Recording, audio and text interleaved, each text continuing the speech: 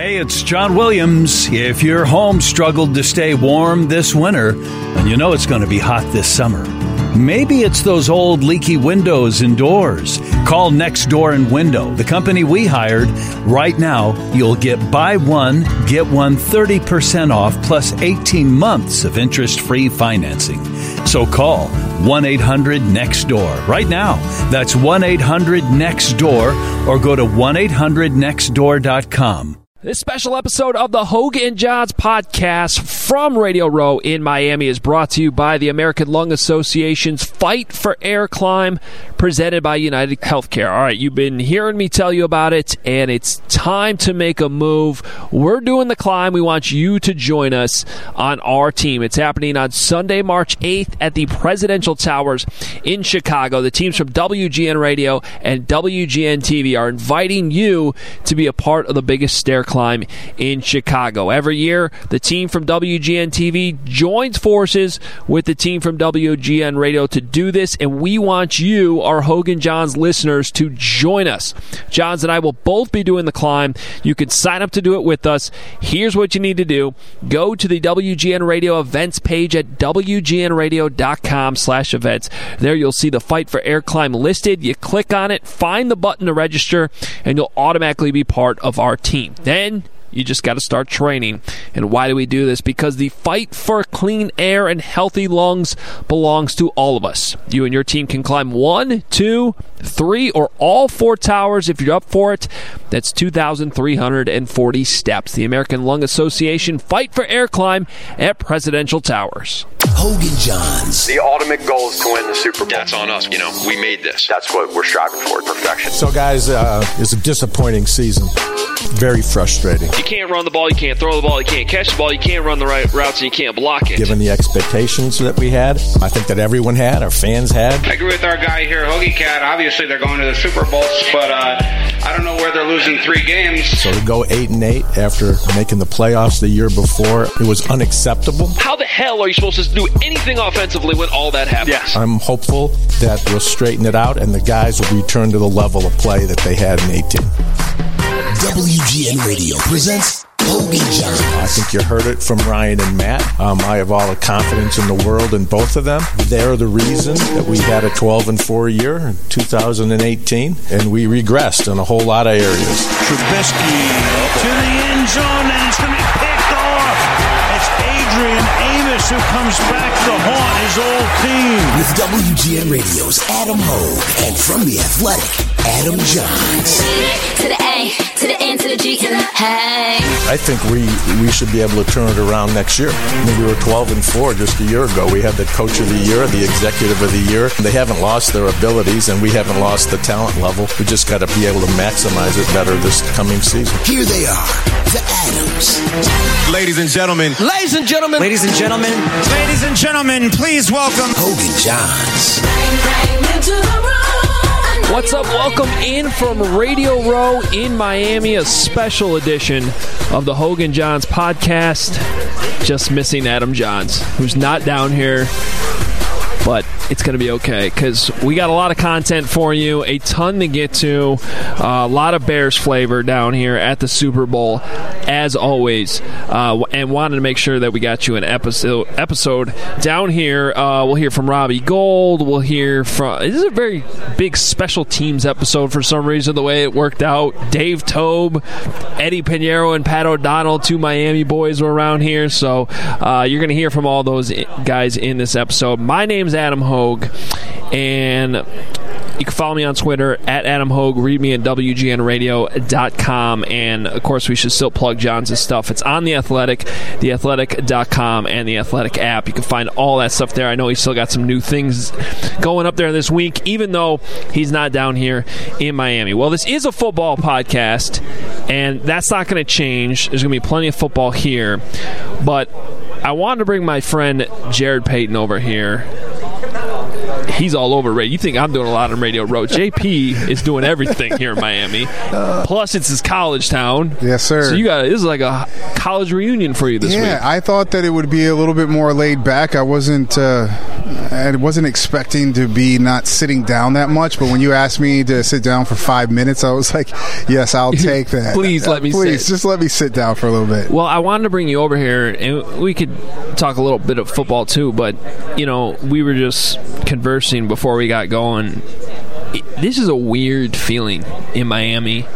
I don't even feel like I can start this podcast correctly without addressing Kobe Bryant, because it is just one of those sports stories that goes well beyond sports. And when you put into context, like Sunday night was the Grammys, and we're down here at the Super Bowl, and with all that going on, everything still comes back to Kobe Bryant. And it's just kind of weird. I don't know about you, but every once in a while I'm down here doing football interviews, talking football, and then my brain keeps wandering back to what happened on Sunday. I can't stop thinking about it. I really can't. It's an eerie feeling for me, because anytime that you have death, it's always a touchy subject. For me, when it's public, I kind of understand a little bit, of kind of what the family goes through. To me, it was eerie to be in Miami, the place where I was the last time, when my dad was sick in 99, I was back here at school. I had to go back home. I was at home for a couple of days with him before he passed away. And I remember that feeling at our house in South Barrington when he passed. Most people are just trying to grieve and figure out what just happened. I'm 19 years old trying to figure it out. Plus there's all this other stuff going on that we have to do as a family because of who my dad is, of how the news is released, and there's helicopters flying over my house. There's people, a couple hundred people outside of our house that are there to put down flowers in front of our house, and it's just a lot to process. So my feelings were, how can this happen to Kobe? Then I started to find out more information about how this could happen to him and his daughter, and then started to find out that there's more people that were on this helicopter as well. There's a bunch of people that are affected by this. Then my mind started drifting towards Vanessa and the rest of the family and how they were feeling at that moment, and something that I could actually understand a little bit, just a little bit, have an understanding of kind of how they felt, and my heart just goes out to them. But you try to figure out why things like this happen. And Hogue, sometimes it doesn't make sense. And when you try to wrap your head around it and you try to figure it out, that's what keeps your brain, it keeps going. Sometimes the emotions don't make sense. I mean, I've been struggling with that a lot over the last 48 hours. Kind of almost this selfishness, I didn't even know this guy. Why is it impacting me? I think as fathers, and more people I talk to about that around here, you're going to hear from Greg Jennings in this podcast too. He has a 13-year-old daughter, and that was the first thing his mind went to. I didn't want to leave my family on Sunday to come down here. And so, but there's also this why I guess what I'm saying is I didn't even realize that Kobe impacted me that much. Yeah. Until now. And I was having a conversation last night with our friend Lawrence Holmes, and he was almost explaining it to me. He's like, dude, you're a 90s Bulls kid. Yeah. And when MJ retired, it's the next closest thing. Phil Jackson went to LA. Kobe was the next guy. Yeah. And that is true. I became somewhat of a Laker fan, and I watched Kobe all the time, and that was the next guy that people my age watched. And this is, I think, for people sort of our age, this is kind of the, I don't know, it's the first kind of sports figure, at least for me, that you kind of grew up with and now seen dying. But I want to bring you in here, obviously, because of the perspective with your father and the public, the whole thing. It's crazy. Yeah. It's crazy, Hogue.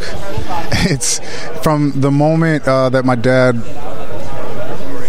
came out and told the world what was going on after my press conference at St. Viator High School, because that's where it all started. Yeah. You know, everybody saw him, and then he didn't want to be there because he didn't want to take away, you know, my shine on that day. But I wanted him there, and being a kid, not thinking about, and he's just looking at him as dad and not at the weight that he lost and how noticeable it was.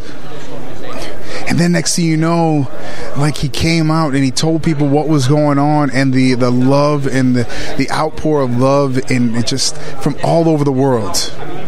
And I've been saying this all week since I've been here so far, like, yo, my dad sat in his office, and I'll never forget, he was looking at letters, because letters were coming in by, like, garbage bags. And he would take them out, and he would read them, and I was on the other side of the room, and he looks at me, and he said, I didn't know. I said, what do you mean? I turned to him. I said, what do you mean you didn't know? Because I didn't know I had this type of impact on people, not just here in Chicago, but around the world. And when you're one of the great ones and you excel in your sport, and people recognize you, they know you, they gravitate towards you for different reasons. I wasn't a huge basketball fan, but I was a Kobe fan because I loved the way he worked. I love that Mamba mentality, like never giving up, and how hard he worked. And that's what I took from him from afar. I mean, being a kid growing up in the 80s and seeing the Bulls, at one point in time, I was always upset with Kobe because I was like, dog, be your own person. Stop trying to be Mike, because I watched Mike in the 90s. Stop being Mike. But it was something that hit me while I was here in the hotel room, of seeing Mike's quotes about calling him one of the most fiercest competitors. Now, Michael Jordan is saying that about you? Hogue, how many people do you think he says that about? There's not a lot. Yeah, right. And he said that about Kobe. That's how I know the impact, man, that this man had, not just on the game of basketball, but on our culture. And growing up and seeing the swag, the shoes, the swag he had when he played, the fro when he came in, like all the stuff that I wish I could have done or had. Like, I wanted a fro because Kobe had a fro, and he would wear these Oakley glasses when he took Brandy out to the prom. I was like, see, now I'm just picturing you with the fro. I know, and I'm thinking, like, he that's what it is. And you know it when you get to one point in your life, and that point in your life when you can be called by one name. Yeah. You know, around the world, you say Kobe, people know who you're talking about.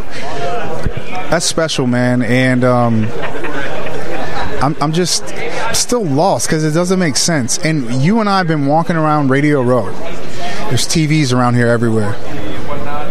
Right before we started this, Kobe was on the TV that I'm facing right now, and I'm just still doesn't seem real. And that the day I got here to Miami, I get off, and my producer Rick comes to me and says, "Yo, right as we get off the plane, yo, did you see the Bears Twitter account got hacked?" So I'm like, "No, I didn't see. We just got off the plane." So I go and check it out. I'm like, "Oh, it's crazy." We're driving in the car, and it comes on an alert, and he's like, "Yo, I think Kobe Bryant died in a helicopter crash." And I'm like, "There's no way." Right? So they got hacked. There's no way. And over time, you and I in this business, it's different now, and I feel like the one thing that I want to kind of tell people to kind of think about is, I know we're all in this business now, and everybody wants to be first. Everybody wants to be first to get stuff out there. I get it. We got to handle situations a little bit differently. We have to. We have to, for family's sake. In a situation like this, Adam, we got to, man, because some of the misinformation I was getting. Yeah, it was bad. Could you imagine being a family member? Like, there was a report, the hashtag when I was looking at it was all Kobe stuff. So it was Mamba, it was Kobe, it was Vanessa, and then it was Rick Fox. Right, who wasn't even. And it wasn't even on there. Could you imagine being a loved one of Rick Fox trying to figure out what's going on? So we just. Look, I can tell you where my mind went immediately once that news was confirmed that Kobe died, and there was supposedly at that point the reports were 5 people. Now, I don't know about you, but my head immediately went to, God, I hope his daughters weren't on that helicopter. But this is, I think, to your point, we all live in this world where we immediately want to tweet what we're thinking. Yes. I didn't touch that because you don't even want to suggest that. And I'm sure a lot of people were all thinking the same thing. I was just like you. Don't even want that out there. I sat on it and waited because we were sitting having lunch, and it wasn't on any of the TVs. It wasn't on the ticker. It wasn't anywhere. It was only on Twitter. Yeah. And so I was like, I'm waiting until I actually hear it. And then when I saw it come across, then it hit me just a little bit. And man, the legacy is going to live on. His memory is is big and strong. And the other thing too is I understand as people, because I see this with my dad, and I say this all the time. I know people always tell me the great things about him, and I get that. I understand. My dad was human. Kobe was human. Just like everybody who's listening to this podcast is human. None of us are perfect, and we all go through our ups and downs in life, and we have our issues. And if you pull back the cover on all of us in the public light, there's things that some of us don't want other people to know, right? Mm-hmm. Just some of us have a different life where it is out there in public. So I understand no one's perfect, and I think you got to look at Kobe's life that way as well. He was a human being, and I think that's the hard part, that you look at these athletes as being superhuman. Nothing's ever going to happen to him. Same way I thought about my dad. Oh, he's got cancer. He's going to beat this. He's the strongest dude I've ever met. It's only going to be a matter of time. He'll get past this. He didn't. It don't matter. We all bleed the same. And that's how I look at it, man. We got to just be thankful. And now, like you said, you didn't want to leave your house. You didn't want to get on a plane and leave your family. But the one thing that situations like this actually kind of bring to light is that tell the loved ones, the people that are around you, that you love them. The time that we have on this earth, we don't know how much time it actually is. So take advantage of every single second that you have. And if you got any issues with people in your life that you've been holding on to, grudges, it's not that big, man. Let it go and get over it. Because probably one of the biggest things that I have a regret is that sitting there with my dad when he passed, I had so many things in my head that I wanted to tell him that I never got a chance to.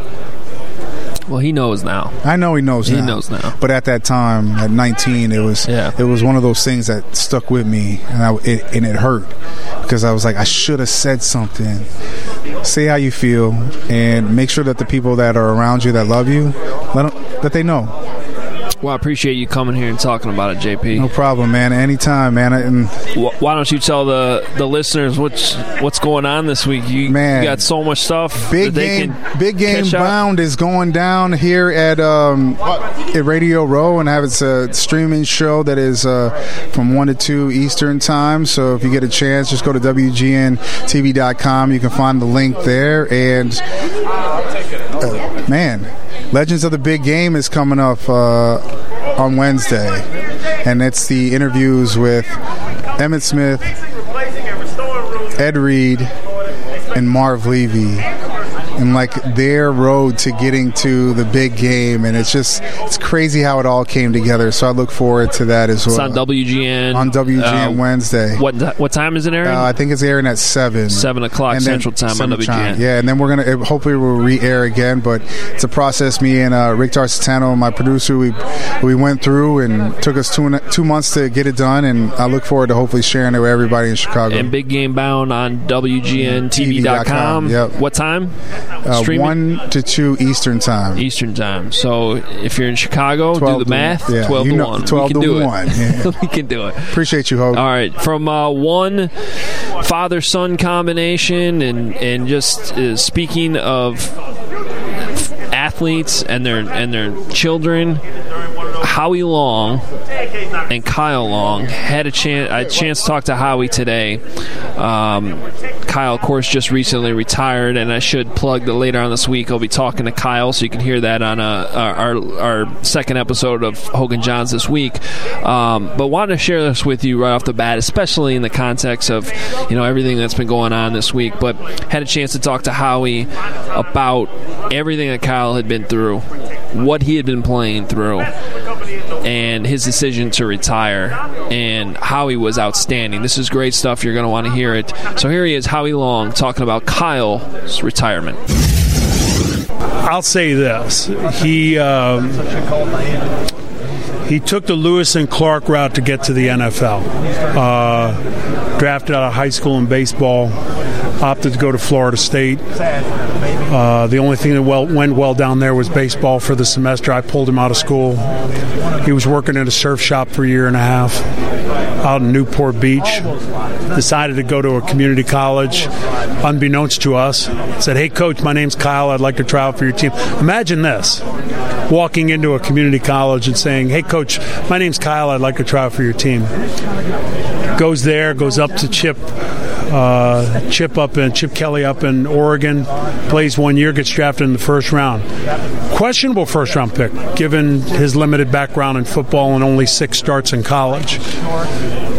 In that 3-year period, he's a unique person physically. I've always said this: God puts his hands on some people's shoulders, and you're special physically. Now, what are you going to do with it? And for 3 years, and this is, I base this off of people that I come in contact with, because it's hard to see the trees for the forest when it's your son. But I remember Bill Belichick telling me after that week of practice up in New England that he said, "Your other boy," because Chris was playing up there then, he said, "Your other boy, Kyle, he's good. He's special." And I said, "Well, he doesn't really know what he's doing yet." And he said, he might be the best guard in football.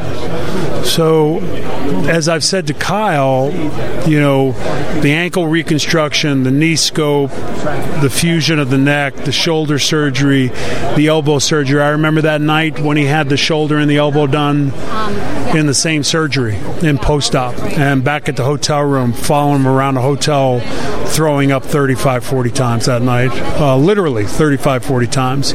And the fusion was probably the one that I think gave him pause, and gave us pause too, when he came out of that post-op with the neck brace on, and not great. He would have liked for his career to have been longer, and played in Chicago his whole career, and been thought of in the same breath with guys like Jimbo Covert and all those guys. But while he was there, he made some waves. It become difficult for him to rely on his body. I don't know if it's difficult to rely on the body as much as it is. The neck was tough. You start getting your neck fused, and you're playing offensive guard, and defensive tackles are 330 pounds, and it's impact every play. And having play, and it didn't just happen on a Monday, and he had the surgery on Tuesday. He was playing with it for over a year. The shoulder, playing with it for over a year, and then the elbow got discovered, and at some point you just have to say, look, it's been great. You poured your heart and soul into it. You gave everything you had to. It was important to him to be a Bear, and I know how important it was to him, and I think the thought of going somewhere else would be be like me going somewhere. How could you be anything but a Raider? Hard to imagine Kyle as being anything but a Bear. He's in a really good place. He's about 290 right now. Looks great. He's been working out off and on with Olin Kreutz, and I think Olin is.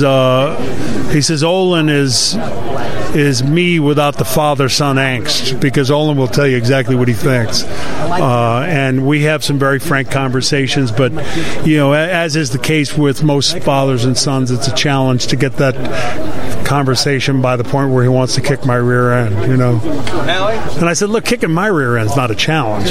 You kick my rear end and then go down to preschool.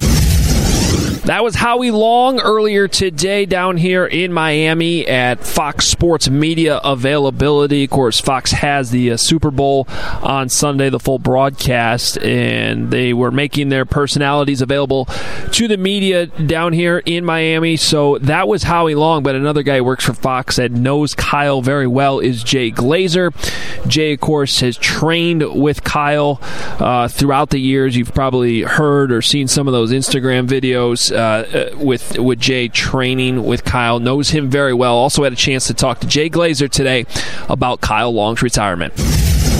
Kyle's responsible for, I think, 3 of my surgeries, yeah. How many of his are you responsible for? I wrestle. I mean, look at me, man. I'm a 5'7" Jewish guy. I got no business wrestling Kyle Long. It's terrible. I mean, Howie brought him to me years ago, saying, all right, here's the keys to the car. Get him ready for the combine. And we started training and wrestling, and it's the dumbest thing I've ever done in my life. He is the strongest dude who's ever put his hands on me in my entire life. And we have trained, I've trained about 1,200 football players and trained with Chuck Liddell and Randy Couture and guys like that. He's the strongest dude who's ever put his hands on me in my life. Well, Howie certainly detailed everything he's been through, and I've covered him the whole career, so certainly well aware. Let me tell you on one part of Kyle. Sure. Kyle has the biggest heart in the world. Kyle was my son's Manny. So when I was training him, he had lived in my house, and I trusted him with my son to be his Manny, and he literally was. And the two of them are, on the same wavelength anyway. But it was beautiful. He was great having him there with to have Kyle there with my son Sammy and help kind of raise him with me. It was pretty cool. Biggest heart in the world. How tough do you think this year was for him, knowing he was clearly not 100%, and eventually it seemed like the Bears just made a decision that they wanted to move on? He hasn't been 100% in years. I mean, his injuries were ridiculous. The fact that he broke the ankle the way he did and he didn't go into shock and he was still trying to pump his team up. I saw him after the game in that locker room, and he was kind of pointing at it laughing. I know. I'm like, what's wrong with you? No, he's a mutant. He's not from this planet. He's different. Yeah, he's different. Very different. But how hard? He wanted to be a Bear for life. Yeah. And how hard was that on him? I mean, it's going to happen because he's retiring, but I'm sure that wasn't his mindset in Week 5 when they moved on. And listen, that's why I started this foundation, this MVP foundation to emerging vets and players. When your career, whether in the military or in the NFL, suddenly ends, a lot of time you're lost. You don't have your team anymore. You don't. You've always been on a team your entire life. Everything you've done, a little kid, all of a sudden you don't. Suddenly, it's gone. So we're trying to recreate, that team, giving these guys a team again. And Kyle has always been involved with our MVP program, and we have one out in Chicago, so I know he's going to be involved with that also. So that was Jay Glazer on Kyle Long, and of course, remind you again that we will hear from Kyle himself, scheduled to talk to him later on this week, and we will have that for you later on in our second Hogan Johns episode of the week, which you'll find on The Athletic, and a good chance you might hear that too on Sunday's show on WGN, as Adam Johns and I will be on WGN Radio from 1 to 5 leading up to kickoff in the Super Bowl between the 49ers and Chiefs. Well, we kind of transition now to the game on Sunday, but plenty of local connections, plenty of Chicago connections in this game, and many of them on special teams. I mentioned off the top that there's a heavy special teams flavor to this episode today, but we'll start it with the two former special teams members of the Bears that are playing this weekend. Well, one of them's playing, one of them is coaching, and of course the coach is Dave Toub, the Bears' former special teams coordinator, still very well respected in Chicago and across the league, but you can tell the impact he had on the Bears based on how much fans still respect him all these years later. He hasn't been there since the end of the 2012 season when the Bears fired Lovie Smith. Dave Toub was actually interviewed for the head coaching job. Of course, he didn't get it, ended up leaving, even though the Bears wanted to keep him around on that staff.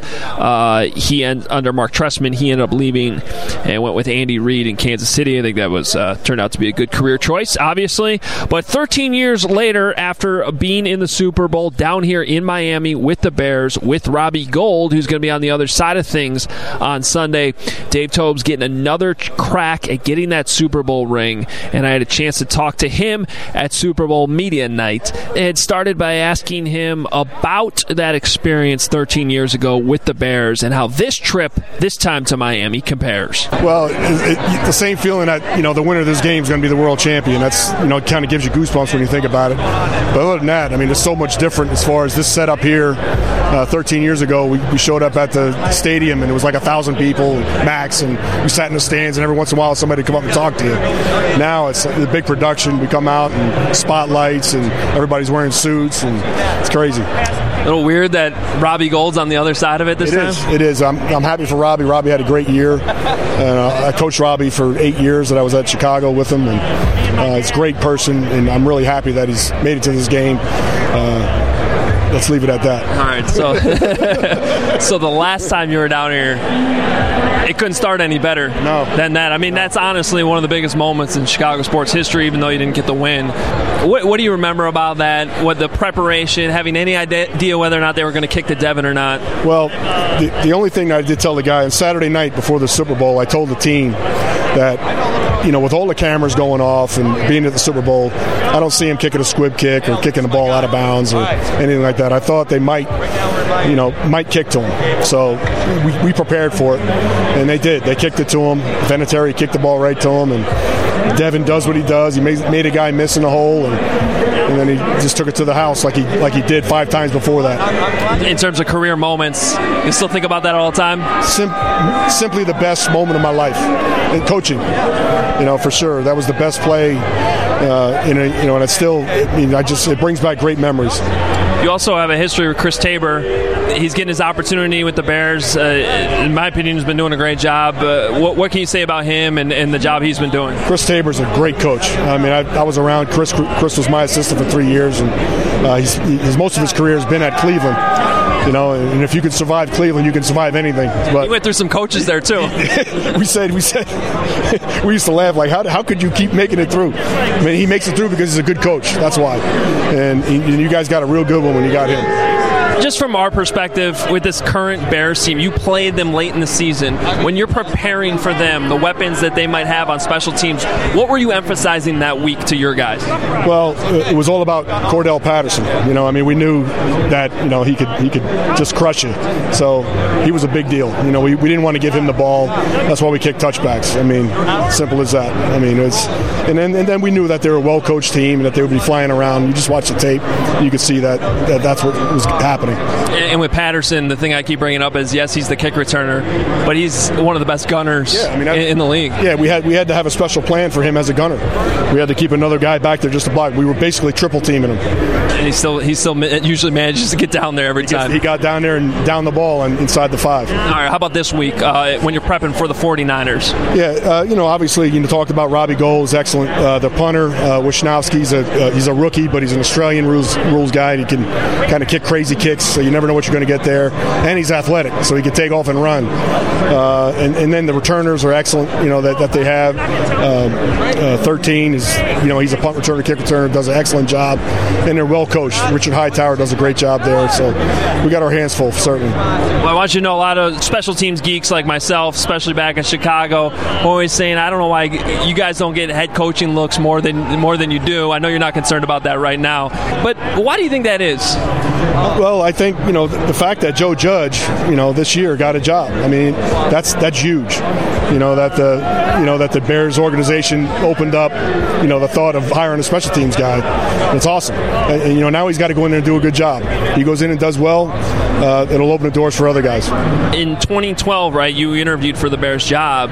You ever go back and go, what if game? Had you gotten that opportunity? Sure, I do it every time. I had 4 interviews. I had one in 2010 with the Miami Dolphins and the Bears, and then I had two with Denver and San Diego at the time. And every time I think about that. And I think about, what if I was the head coach? Would I do any better? But really, I'm getting to a point now in my career where I'm ready to move on. I'm happy doing what I'm doing, and I just want to be the best special teams coach I can be. Well, you're doing a good job, and we all wish you luck on Sunday. Thank you. Take care. And many believe that Dave Toub is the best special teams coach in the NFL. It's been seems like that way for a really long time. But Dave Toub sounds pretty happy in Kansas City, and I'm sure a lot of Bears fans out there would be happy to see him win a Super Bowl ring. But hey, he's only 57 years old if anybody wants to take a crack at him still as a head coach. Well, from one side to the other with the Chicago Super Bowl connections, I'm sure a lot of fans feel the same way about Robbie Gould, the former Bears kicker, if he were to win on Sunday with the 49ers. You know, it's interesting. You're going to hear in this conversation with Robbie as he met with a bunch of Chicago reporters at Media Night on Monday night down here in Miami. But last year, talking to him on Radio Row in Atlanta, and it was so up in the air about where he was going to be, if the 49ers were going to franchise tag him, if there was any chance he would end up being a Chicago Bear. This was just a few weeks after the Cody Parkey double doink, and it seemed to be the biggest conversation last year at the Super Bowl, at least in terms of how it connected to Chicago.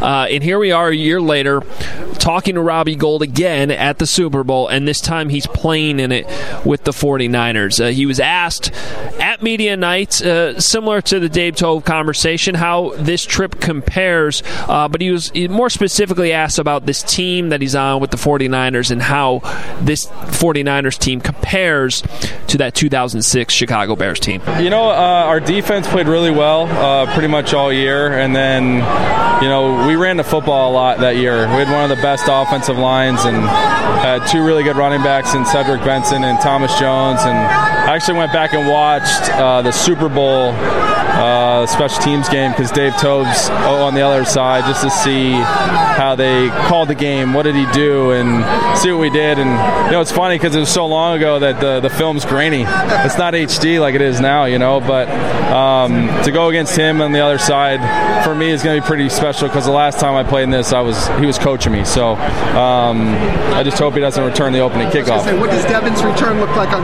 grainy film? It definitely looks fast, that's for sure. A lot of flashing lights. So everybody that's been a part of that game, fan says they won it on the opening kickoff. Every player or coach said, that was not the case, but in everybody's mind it was one right there. What do you remember the sideline being like? I just remember just kind of how we were built and kind of how the game opened up and just the way that our playoff season had kind of gone. Those type of plays usually sparked us to do some really good things quick. And I thought they did a great job with their game plan of, just dipping and dunking and keeping the defense on the field for a while. And, we just came up on the short end of the stick and at the end of the game. And usually these games are won and lost on, plays throughout the third and fourth quarter. And,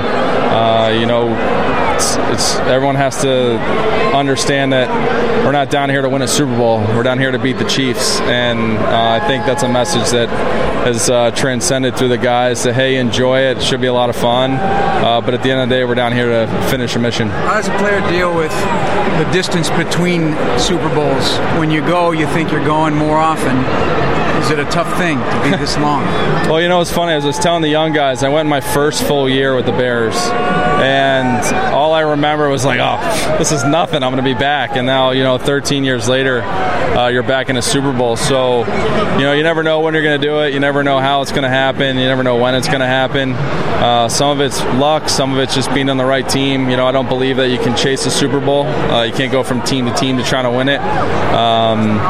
But I think the biggest thing of, the young guys is telling them, hey, enjoy it. But something that I'll always remember, and I was telling my kids at home, they're in the basement, and I have a shadow box of the Super Bowl, and it has confetti on the cleats because I didn't wear them for the Pro Bowl that year. And I'm trying to tell my kids, who I didn't have kids back then, but my 6- and 4-year-old what a Super Bowl is, and even my wife. And I was like, hey, go look at Daddy's shoes. Daddy's got confetti on it. So hopefully we win and he can throw confetti all over the place. And every time that I FaceTime them, they're like, hey, where's Jimmy G? I'm like, Jimmy G's probably busy doing interviews or studying. They're like, okay, great. Well, where's George Kittle? Can I talk to George Kittle?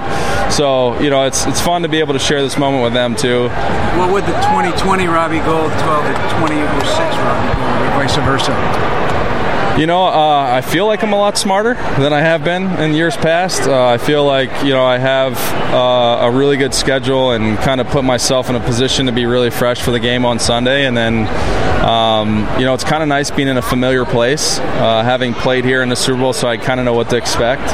But hopefully not. I've been watching that for 2 weeks. It started out as rain. Now it's like 75 and sunny. So, I think the big part about it is, just enjoy the ride because, truthfully, I probably have a few more years left before I'm going to go be a husband and a father. Were you more nervous? I'm sorry. Were you more nervous before that game than a normal game? Do you think you will be on Sunday? You know what? I don't really get nervous. It's kind of funny. Like I have nothing to lose at this point in my career. Like I really don't. Like I'm playing to enjoy the game. I'm playing to enjoy the moment.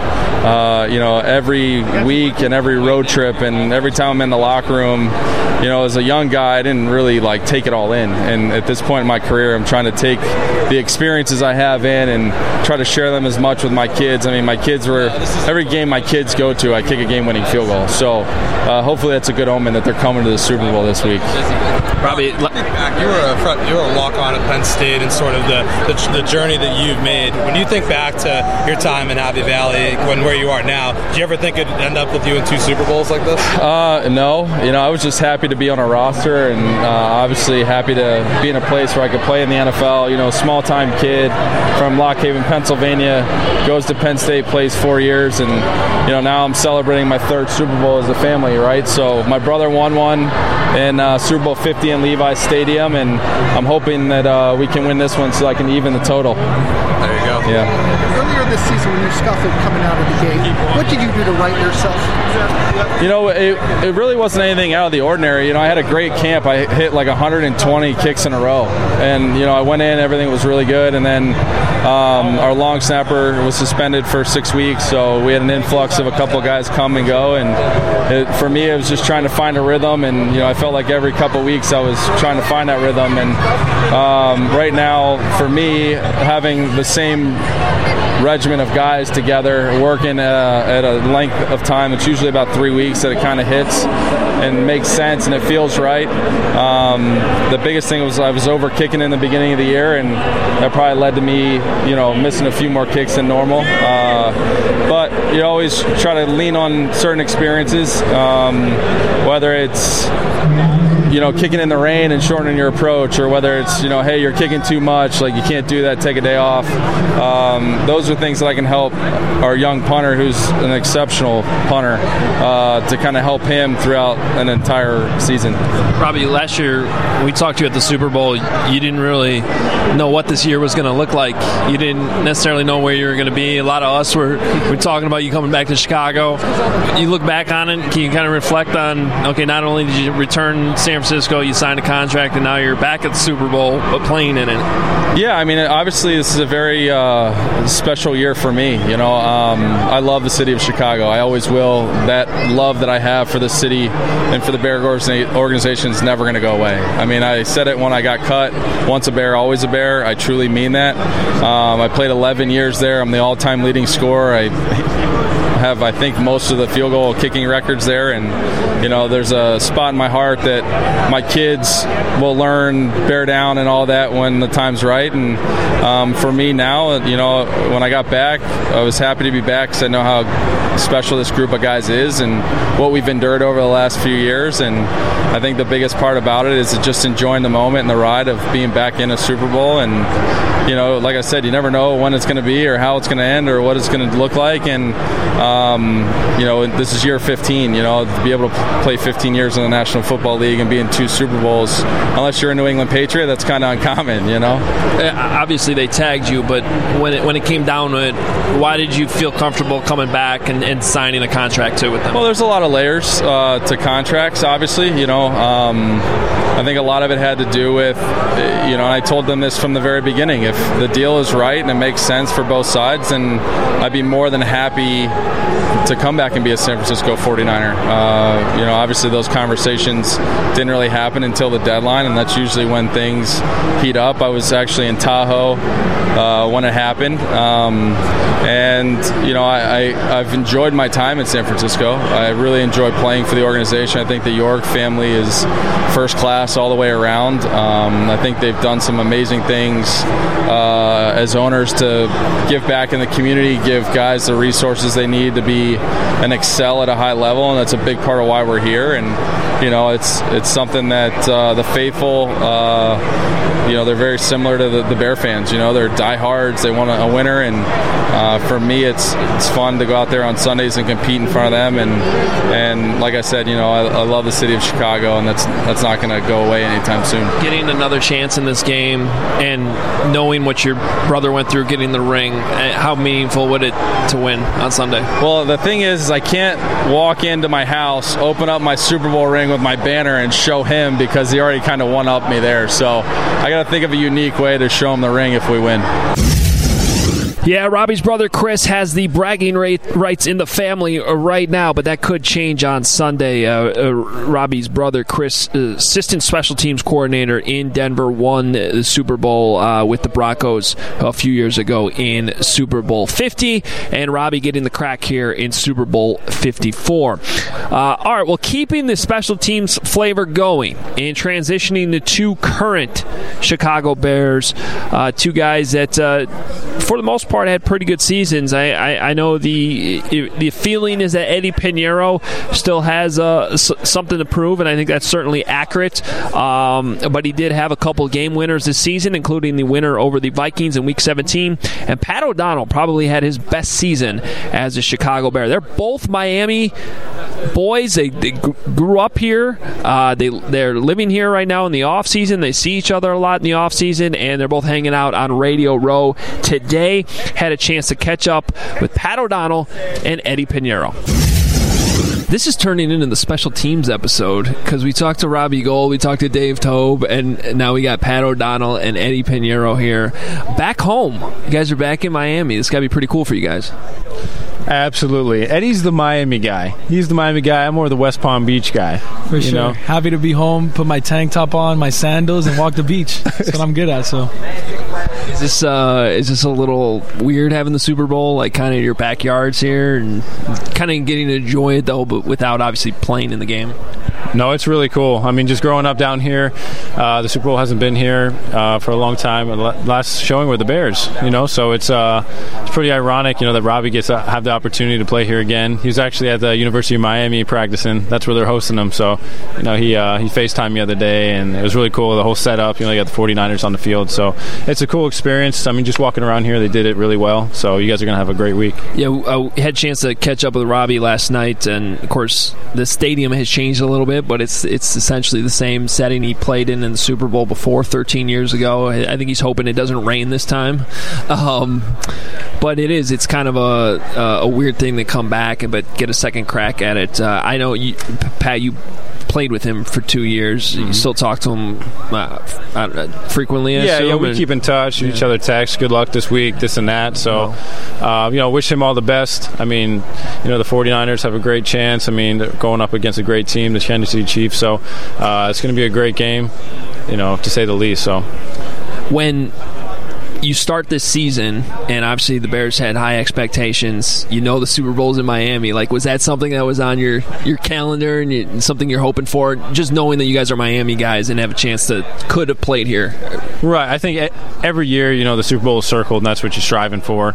But it was really cool to have that opportunity to be back down here, going to University of Miami and playing in Dolphin Stadium. It would have been a really cool experience, so maybe the next 5 years or whenever they host it again, we'll be back. So, if you want to take it. Yeah, it would have been cool. I mean, obviously it wasn't, in my mind for sure, obviously being back home, but next year's in Tampa, so we might have another shot next year. So not too far away. Look, the Bears special teams unit this year, though, you guys were pretty strong. Had a chance to talk to Dave Toub last night, the chief special teams coordinator. Asked him a little bit about what it was like preparing for you guys. And Pat, you had a really strong year. I mean, what was different this year for you at all, or what went into what the type of season you had? I think as you progress in the league, you're just trying to get better each and every year. You set a bar for yourself and you try to reach that goal. But I think Chris Tabor's been a huge influential role for our coach for us. He wants nothing but the best. He took Eddie under his wing as soon as he got here, and he wanted Eddie to excel. He wanted me to excel. So in order to get to that level, it was cool that he hired Jamie Cole, the kicking consultant, another eye for us to do something besides X's and O's. It's more technique. It's more our day-to-day. It's fundamental work.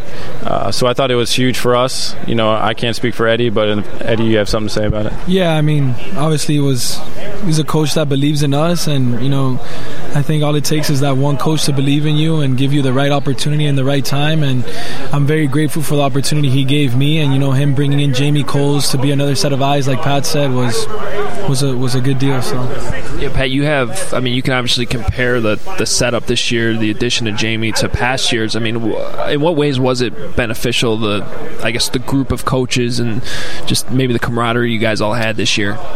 Yeah, I think it's really important. The more eyes you can have on something, the better. In the quarterback room, you have 3 or 4 coaches that are dedicated to the quarterback technique, fundamentals. For the special teams room, it's more so X's and O's, how you block, how you do the returns. Tabor's been huge, I think, trying to get us the best avenue for us to be the best successful players that we can be, whether that's bringing Jamie or for him learning something specifically for kicking and the technique that goes into that. He'd be the first one to tell you, he knows enough to be dangerous, but it was cool that you have a coach that wants you to be the best and to impact the game. When I asked Dave Tobe last night about preparing for the Bears, it is Cordero Patterson right away, and not just the returner, but the gunner. Right. And man, it was so fun watching him get down the field, especially on punts this year. What an asset he must have been for you this season. Yeah, he loves special teams. He'd be the first one to tell you. He loves playing offense, but he takes pride and a passion in it. He's been to the Pro Bowl a number of times, and for him to actually bring that dedication into this craft each and every week, we put him in the game plan quite a bit on what side we're punting to. So for a guy to be fired up like that when he makes tackles and huge returns in the game, it fires up, I think, the offense and defense. Eddie, your season ended on a high note in Minnesota. You also had the game winner in Denver earlier this season. When you look back at this season and your first year with the Bears, how do you evaluate it? I obviously have high expectations for myself. I thought I had a pretty good year. I think I gained a lot of experience kicking in the wind and kicking in the cold and stuff that I never experienced in college. I think it was a good experience, and I think this year it'll be a fun time this year for me. So it seemed, just from an outsider's view and someone who knows next to nothing about kicking, that if there was a fluctuation in your season, it kind of did coincide with the weather turning a little bit. Was that something that you had to battle through in your first year kicking in cold weather? Yeah, just trying to manipulate the wind and trying to kick in the cold and doing different things and working with Pat. And Pat's been a big help. I call him the caddy. Just helping me. When they snap the ball to him, adjusting the ball and different things to try to at the end of the day, is trying to make as many kicks as you can. But just gaining experience, I think, was the biggest thing for me this year. It seems like so much of kicking goes back to the golf analogies. Is that, when he calls you the caddy, is that kind of an accurate description when it comes to the field goals? I'd say it's very accurate. We evaluate the wind, which way it's going, where he should play it. Pre-game is huge for us. We look for targets, flight lines for him to aim. If he's comfortable aiming there in this wind situation, we aim there. So just having a mental pre-game snapshot of what we're getting ourselves into going in each different side of the end zone in different stadiums. All right, I'm going to ask you guys to put your analyst hat on. There's a big football game being played here on Sunday. You guys know the different punters and kickers around the league. So, Pat, I'll start with you. Can you kind of break down the punting matchup in the Super Bowl on Sunday? Well, you have a veteran, Dustin Colquitt, going against an Aussie rookie, for San Francisco. So it'll be an interesting matchup. It's really cool to see a guy like Dustin Colquitt, playing for, God, I don't know how old he's, like 37, 38 years old, getting to the Super Bowl, having a moment, a chance like this. You have Dave Tobe, who's an excellent special teams coordinator, going against Richard Hightower, who we had here in Chicago. So it'll be a fun matchup, to say the least. And Eddie, the kickers? I think it's going to be good. I mean, Harrison Butker, obviously great kicker. Robbie Gould, great kicker. Should be fun. So. I'm gonna give the victory to Pat on that one for the breakdown, but I appreciate it. Hey, one more for you, Pat. From a system standpoint, Chris Tabor coached with Dave Toub in the past. I mean, are there similarities in how they do things when fans are watching the game on Sunday? They watch the Chiefs special teams. Is it similar to what you guys do? Yeah, it's very similar. They love returns. They love getting the ball in the returners' hands. So in order for that scheme to be successful, they have to have good returners, and Dave Toub has that. Chris Tabor had that. So I would like to see some big returns out of the special team unit for the Chiefs, and I think if they do that, they'll help field position, and I think they'll help dictate the game for them. All right, guys, I appreciate you stopping by. It was fun, and thanks for having us here in Miami. Absolutely. Thanks for having us. All right, there they are, gracious hosts, Eddie Pinheiro and Pat O'Donnell here in Miami. And you heard them talking about how, it would have been great to have the Bears down here in this game, but obviously the season went a different direction. Eddie hinting that maybe next year in Tampa, just up the road a little bit, maybe that's a possibility if the Bears can get things going. But I do think for the most part, is Bears special teams doing pretty well under Chris Tabor. Certainly areas to improve, but those two guys had a pretty solid year. And Pat O'Donnell had a really good year, to be honest. And we'll see if they can keep that going as they live close together and spend some time together, work out together in the offseason before they return back to the Chicago area in April when the team gets back together for the offseason program. All right, we're going to change gears a little bit now with the Bears. Keep it on the Bears, but talk about the offense a little bit. I think there's a lot of unanswered questions right now. A lot of fans would like to know more about Bill Lazor, the new offensive coordinator, John DeFilippo, the quarterback's coach, and we haven't had the opportunity to hear from those guys. I don't really know when that will be. But down here at the Super Bowl was trying to seek out a player or two that has history, especially with Bill Lazor. And Lazor was the offense coordinator in Miami before he was with the Bengals, and Matt Moore, who is now the Chiefs' third-string quarterback and actually had to play a couple games this year when Patrick Mahomes was hurt. Matt Moore worked closely with Bill Lazor, former Dolphin, when Lazor was the Dolphins OC here in Miami, and had a chance to catch up with Matt Moore, ask him a little bit about what the Bears are getting in Bill Lazor as their offensive coordinator. Man, I like Bill. Bill's a high-energy guy. He's going to hold you to the highest standard. He's creative. He's going to try and create speed and space just like anybody. When he was here, he had just come from Philly with Chip Kelly. And you talk about all that space with the bubbles and all that stuff, kind of how the game's evolved, and Bill was right on top of it. So we were doing all that stuff, and so they got a good coach, though. I know that, and Bill Lazor. And of course, the Bears are running a lot of similar stuff. You guys are running Kansas City, so from that standpoint, it sounds like you think that's a pretty good fit. Yeah, I do. And, I don't know Matt Nagy. I know he was here with Coach Reed, but I think, you get those two minds together along with everybody else they have. I think it's pretty good. Just one more. What kind of emphasis did he have on the running game? Because I know it's something they're really trying to improve. No, it was big. He had a lot on it. I mean, that was, I think, one of the big things that he brought with him from Philly, and so I think he'll have his fingerprint all over it for sure. Well, it was interesting there hearing Matt Moore talk a little bit about the running game and how Bill Lazor will have his fingerprints all over that. And I think this is something that John Z and I have talked about on this podcast in recent weeks, and I still think that's a big emphasis and a big reason why these moves were made. And I think if you track the actions here of Matt Nagy, that's what it shows. I keep getting asked by people, even down here in Miami, do I feel like Mark Helfrich and the other coaches that were let go were just scapegoats?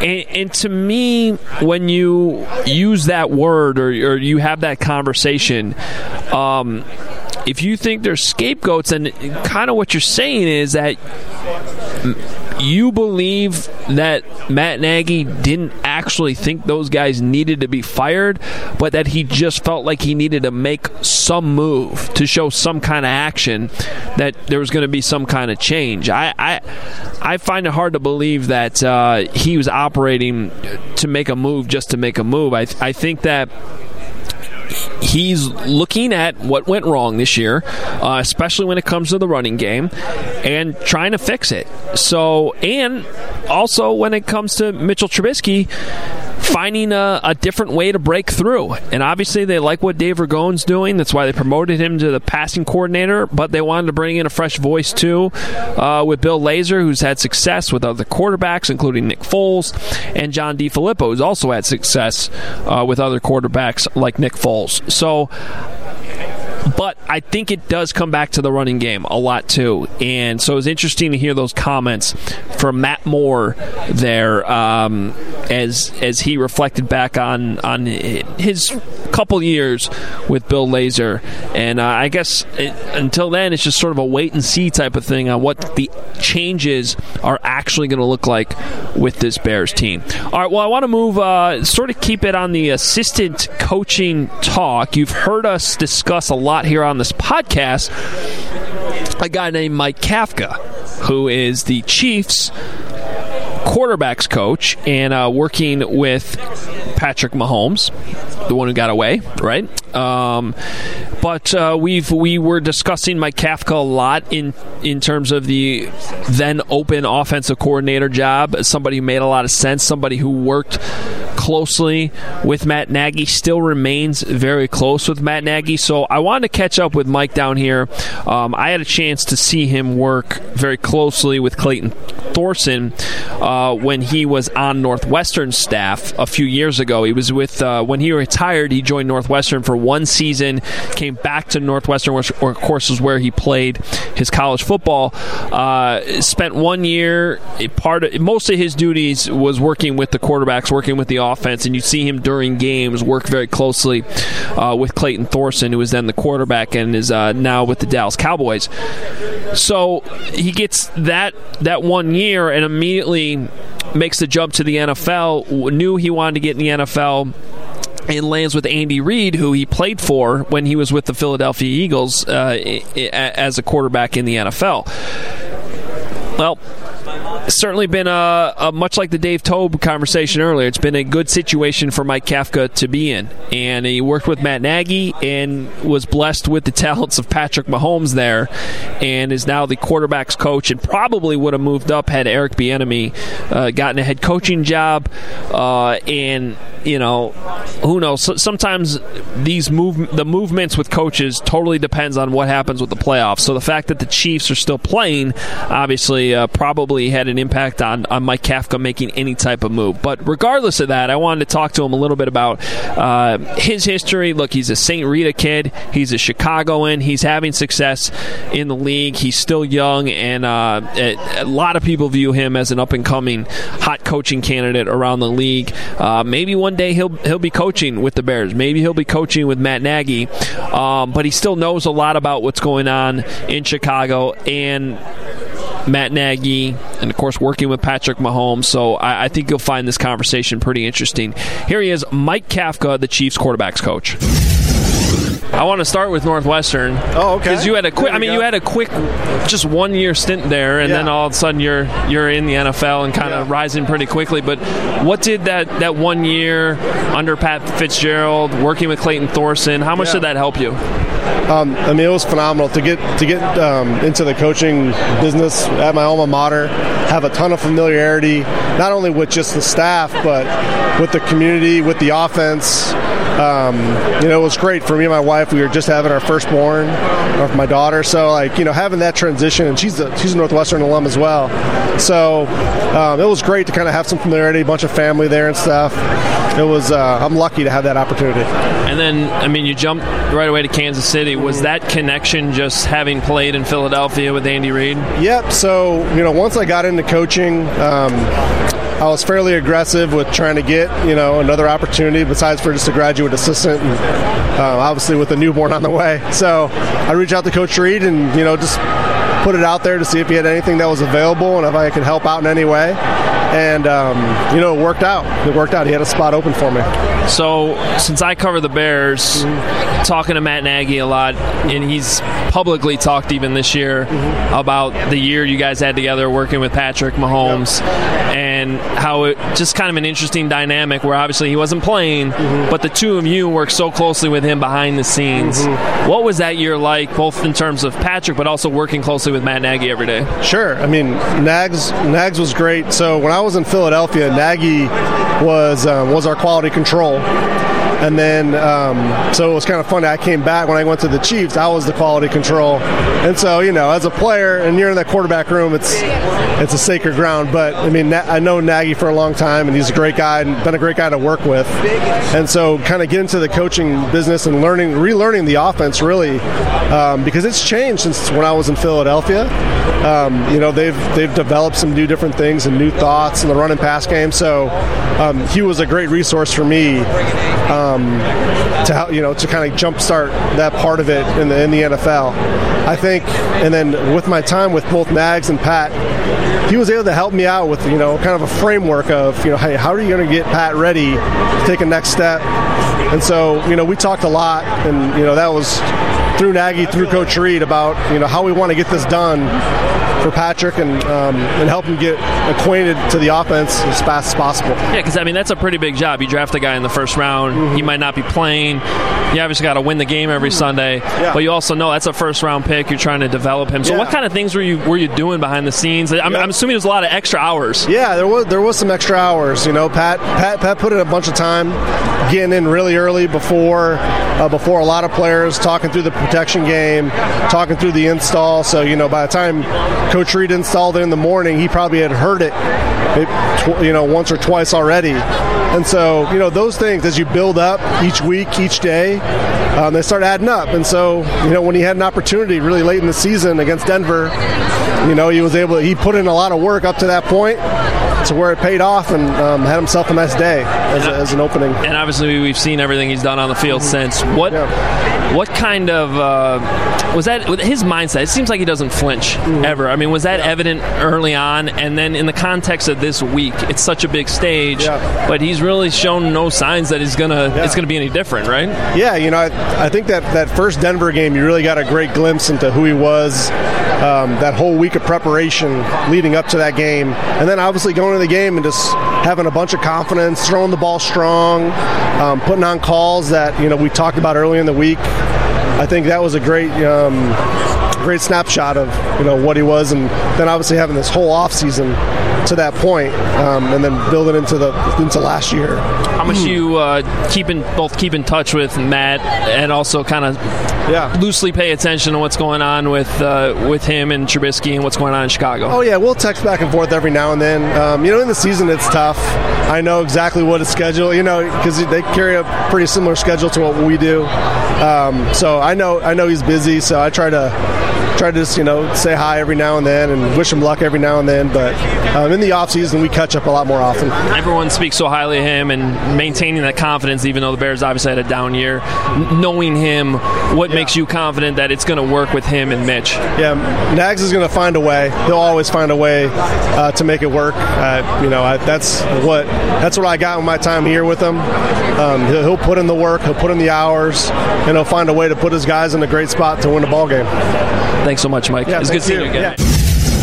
Well, I think finding that way is what Matt Nagy's trying to do right now with some of these moves he's made on his staff, and finding a way to make it work with Mitchell Trubisky. We'll have to see what that all looks like this season. But add Mike Kafka to the long list of Chicago connections here in Super Bowl 54, and an opportunity for him to get his first Super Bowl ring. Again, a Chicago kid, St. Rita, and it would be good to see Mike Kafka, who's a good dude, Northwestern guy, guy, see him get a ring this week. Either way, Chicago wins on Sunday if you look at it that way, unless you just can't stomach the idea of Patrick Mahomes winning the Super Bowl. But as we talk about so much with Trubisky, I don't think that's really fair to Mahomes, and unfortunately that conversation will continue to not go away. In the meantime, one more interview to get to today on this lengthy Hoge and Jahns podcast from Radio Row in Miami, but want to catch up with Greg Jennings again. Greg Jennings, of course, played for the Packers. It kind of ends our Chicago connections, I guess, here. But he's fun to talk to because of that Packer connection. We talked to him down here at the Super Bowl last year, and wanted to catch up with him again. He still works for FS1. I think he does a pretty good job as an analyst. He's been assigned to, I don't know if he did a Bears game this year. I know he did one last year. But he's going in a little bit of a different direction, also in his sort of his side jobs, we'll put it that way. And you'll hear from him on that conversation here as we talk to Greg Jennings here on Radio Row. All right, it's time to bring in Greg Jennings, who joined us here last year and is in the middle of eating right now. I'm told you have to meet a certain amount of calories per day. I do. I'm up to about 4,000 calories a day. Training for a men's physique competition coming up in May, and got to get the food in. So it's bodybuilding. What's a men's physique competition like? How does that work? So like the bodybuilding is I don't even like saying bodybuilding because when people say bodybuilding, they automatically think of like Mr. Olympia, like the extreme huge guys. There's categories. There's that, which is the top of the top. And then you got the middle, which is classic physique, where you're showcasing your full body and you're doing some poses. And then there's men physique, where it's just really upper body, and you're in board shorts. You're not in the little Speedo, and you don't have any posing routines. You're just looking good. But I'm kind of going through that phase, so I'm doing the total body, lower body, upper body, and kind of going to work my way to classic physique, and that's where I feel like I'm going to cap it off. All right, so you feel like you're on your way? Like I'm definitely on my way. From where I started to where I am today, definitely on How much time per day are you working? Does it as far as training, I train for like an hour. Mondays is my long days because it's a leg day. It's about an hour and 20 minutes. Outside of that, it's just an hour in the gym, and then primarily the time is spent in the kitchen, meal prepping, making sure that I got all my meals prepared. So on the go, like I am right now, there's no excuse. I can still eat and consume those necessary calories. Well, of course, we're talking to Greg Jennings from FS1 and getting into the bodybuilding here. You can follow him on Twitter at Greg Jennings. And, of course, Bears fans in Chicago very familiar with Greg Jennings. I wanted to actually start with something that happened last year. I don't know if you remember this at all, but I think we had a mix-up with two guests at the same time, and you ended up sitting down with me and Ricardo Lockett. And the two of you guys talked like you had been friends forever. Yep. And then the interview was over. You got up and you introduced yourselves to I was so confused because we did the whole interview and I thought, oh, these guys, they must have just crossed paths. They must know each other. Yep. It was a great conversation. We were talking about all kinds of stuff. And then the interview was over and it was like, oh, by the way, nice to meet you. And it was like, you guys didn't even know each other. Yeah, that's what it is, man. It's football. Sport has this way of just bringing people together.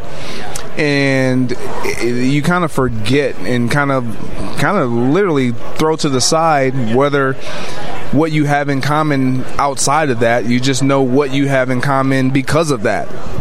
And so with him being a receiver, I being a receiver, I knowing his body of work, he knowing my body of work, the respect is already there. It's not a matter of do I need to know him, do I have his cell phone number in my call logs, but I'm going to respect him. I'm going to let him know that I appreciate what he's done, and we can talk the same lingo. And then after we got done, like you said, it's like, okay, matter of fact, man, let me get your contact information. Man, it's so good meeting you. It's like that's kind of a secondary thought when you meet someone. So Kind of along those lines in the context of this week and the tough news with Kobe Bryant, you kind of talking about that brotherhood within sports. It's obviously something that's actually gone way beyond sports, but how did it hit you? A couple different ways. As an athlete, it hit me that way, understanding what he meant to the sports world. But I think the most challenging part, what resonated with me the most, is as a father. Having a 13-year-old myself, daughter, and she literally, as I'm taking her Sunday to her volleyball tournament, which they ended up winning, we're on our way, and she's like, Daddy, okay, so she knew I was leaving to come down here that day. She's like, what are your topics going to be? Are you going to talk about Patrick Mahomes, or are you talking about Jimmy G? Like, I need to know so I can give you some of my pointers. Like, that's like, and so to see that and to come to know Kobe, I had the pleasure of meeting him one time and come to know him as a dad. Like, once we saw Kobe on the court, and then we would see him by himself. But then after that chapter was over, if you will, we started seeing him in that dad phase. The only time we saw Kobe Bryant was when he was with his daughter. He had a child with him. Like, he was full-blown dad. You could see how much that meant to him. You could see how much it meant to his daughter. And he was everything to her, but he was so much to everyone else.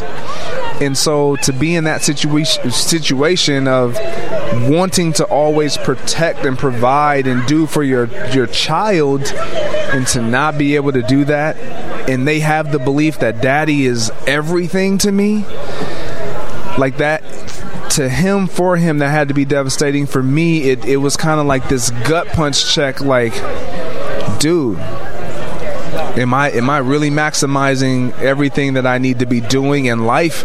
But more importantly, with my children, with my wife, with my family, like with my friends, the people that I know. Like, I just wanted to just say I love you. You know what I mean? Because here today, gone tomorrow, that's something we hear, but it's not a reality that we live day to day. And I don't know if you had the same feeling that I did, but I didn't want to come down here. No. You know, I didn't want to leave my kid.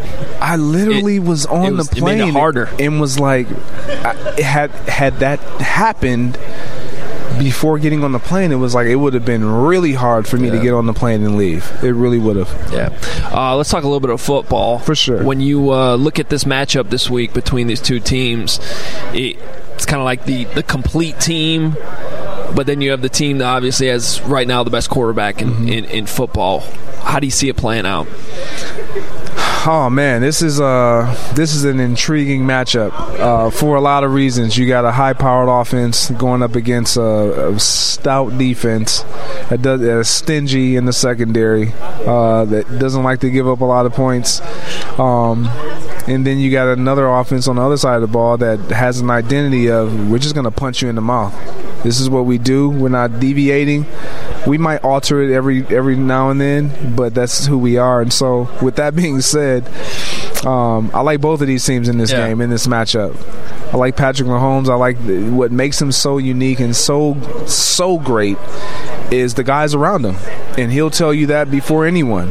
The guys around him make him special. Now, don't get me wrong. He is flat out special. He would be special with anyone.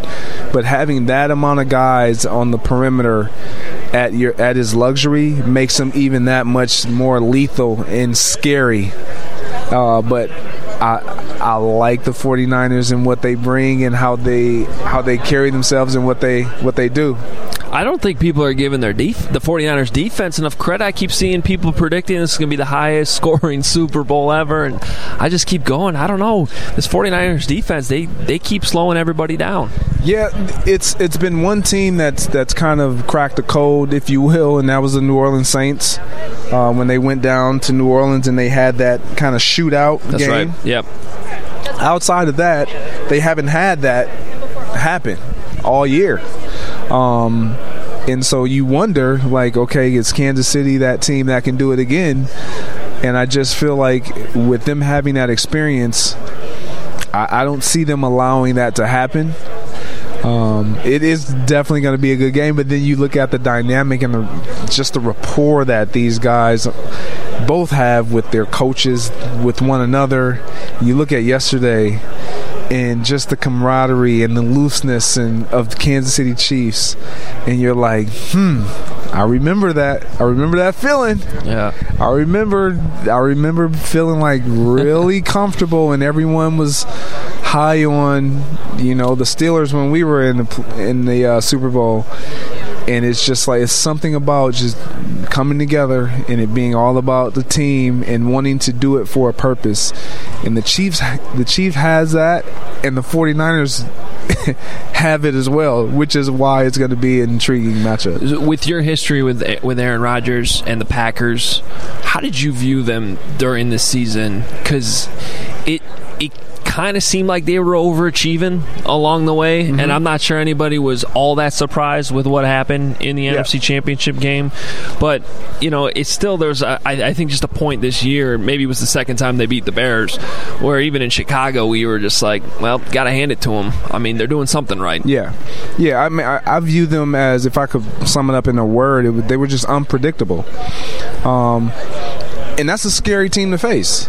It really is, but then when you are that unpredictable, you're a little unsure, whereas others may view you as a little scary, but you're kind of viewing yourself as, man, I hope we be that team that we've been on this week or the other weeks. And that was what was so unique about the Packers. And then they didn't have that signature win that just solidified their record, if you will, of 13-3, saying, yeah, they are just that good. And I'll say this. In Week 12, when they faced the 49ers, the way they got beat, as players, you just know. And everybody will say, anything can happen any given week. You know when a team is better than you. You never want to admit it. You will never admit it, but you just know. The way the 49ers just manhandled them on both sides of the ball, that was not just they had a bad day. That was, this team from top to bottom is just flat out better than us. They beat them. They didn't lose. They beat them down. And so going into this NFC Championship matchup, there was no, as much as I wanted them to win, if I were a betting man, I picked the 49ers because I knew they were the better team. Yeah. The Packers might lose to them this time, and they may not get beat like they did the last time, but they're still going to lose because they're just that much better. Yeah, I'm with you. I thought it would be a little bit closer the second time around, but it was pretty obvious who the better team was going into that matchup. You miss playing the Chicago Bears? They did treat me well, man. You know what? I don't miss playing the game.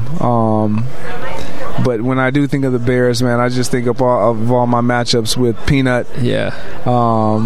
And those guys like Urlacher and Briggs. And, man, they just had so many great defenses where there was times where we thought that even in the NFC Championship game, we came out guns blazing, just drive the ball down the field, put the ball in the end zone. There was games where we just felt like we should just demolish them. And for whatever reason, they always had this resolve and this fight to bear down and to crawl back into the game, and we could never quite put them away like we wanted to. And those are the things that I recall and remember the most. So, speaking of that NFC Championship game, in Chicago, everyone says, all right, if Jay Cutler doesn't get hurt, the Bears go to the Super Bowl. Yeah. How do you look back on that game? Yeah, they had no chance. I mean, that's just, you got to understand. So B.J. Raji stumbling around with the pick.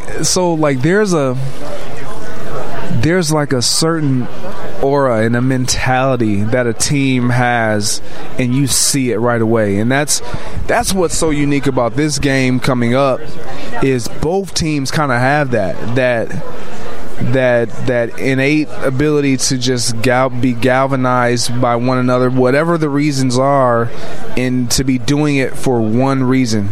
No ego. That's the 49ers. No egos. Like for George Kittle to be the talent that he is and to just say, we can run it 40 times. I wouldn't care. And it's the Super Bowl. Like most guys' mentality, kid you not, I guarantee you, they're thinking, how can I get Super Bowl MVP? Yeah. Like, I'm just being honest. Like, every guy thinks it. Every guy wants it. And yet you have a team full of guys that are, you think of Emmanuel Sanders, he went there to make a difference, and he has made a tremendous difference. But I guarantee you he didn't think it was going to come at the cost of him potentially being targeted once or twice in an NFC Championship game or a dozen times all postseason. Like, that's the type of sacrifice they're willing to put on the table just to win. That is a scary team to play. Well, it's gonna be fascinating to watch. Yeah. Greg, it's good talking to you again. You can watch Greg Jennings on FS1 and follow his physical transformation to professional bodybuilder on social media at Greg Jennings on Twitter, at the official GJ on Instagram. Good to see you. I have a feeling that Bears fans might disagree with Greg Jennings a little bit on how that NFC Championship game may have played out had the injuries gone a little bit different, but still fun to talk to Greg Jennings and wrapping things up a little bit with some Kobe Bryant conversation too, bringing this podcast full circle. I just wanted to make sure that we didn't leave that out of here because this is a football podcast, but man, things down here keep coming back to Kobe, and it's sort of just the tough reality of this week. And I don't know if anyone had a chance to watch the replay of Kobe's last game that ESPN replayed on Monday night. I don't know if they're going to do it again, but man, that was both incredibly fun, exciting, and heartbreaking all at the same time.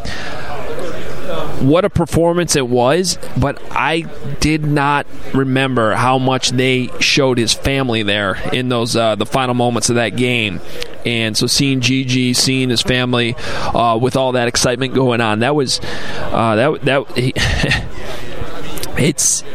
it's funny. It keeps coming back. I keep getting sidetracked by Twitter and videos and all this stuff that's kind of bring you back down the earth, though, which I think is probably a good thing as you get kind of wrapped up in all the Super Bowl excitement, and it certainly puts things in perspective. And thanks to Jared Payton for coming on here at the beginning of this podcast too to talk about his personal experiences with losing an enormous sports figure, but in his case, that was just dad. So it was I appreciate him coming on to kind of give that much needed perspective. And thanks to everyone for listening to this lengthy, long episode. I love coming down here to Radio Row. I love talking to all these people. It's kind of in some ways a celebration of this entire NFL season, and it's always interesting to see the Chicago connections in this game. Every year there are some, and we'll have more later on this week. We'll have another Hogan Johns episode later on this week. I think what's going to end up happening is I'll record that Friday when I get back in Chicago with Johnsy, but we'll have all the other interviews that I end up getting here in the next couple days. And as I teased earlier, that includes Kyle Long. And I'm sure I know there's a couple other Bears players that are supposed to be down here, so I don't want to promise those yet. But I imagine, as is always the case here on Radio Row, you run into people and you end up with a lot of good content, which is fortunately how this podcast came out. Want to thank Howie Long for talking so eloquently about his son's retirement, and I'm looking forward to talking to Kyle too on the heels of that conversation. Also thanks to Dave Tobe, Robbie Gold being generous with their time, Eddie Pinheiro and Pat O'Donnell, the two Miami kids stopping by here and current Bears special teamers to continue the special team flavor in this podcast. Also Matt Moore, Mike Kafka, and Greg Jennings as well. Fun episode here today from Miami. 2020. And we will have more later on this week. Again, so you need to subscribe to The Athletic to hear that one. You could still subscribe. 40% off. If you haven't pulled the trigger on that yet, you should, and especially because you're going to want to hear all the interviews we get on for Friday's episode. We'll have that later on in this week. Go to theathletic.com/Hogan Johns, H-O-G-E, and Johns, J-A-H-N-S, to subscribe there and get that 40% off on our bonus episode of the podcast that you can get all offseason long as you did during the season. In the meantime, follow me on Twitter. We'll have plenty more this week. You can see it on Twitter at Adam Hogue, H-O-G-E. That's also my Instagram handle, too. I don't plug the Instagram a whole lot, but there's some pictures up for media night and some other things going around. I'll continue to post throughout the week on Instagram as well, so you can find it there. You follow Johnsy at Adam Johns, J-A-H-N-S. He'll be back on Friday. In the meantime, you can read him at The Athletic app, and we appreciate you doing that. Please rate and review the podcast, too. We appreciate you doing that, too. We love our loyal listeners, and thank you for staying with us throughout the year. All right, we'll talk to you later on this week on The Athletic.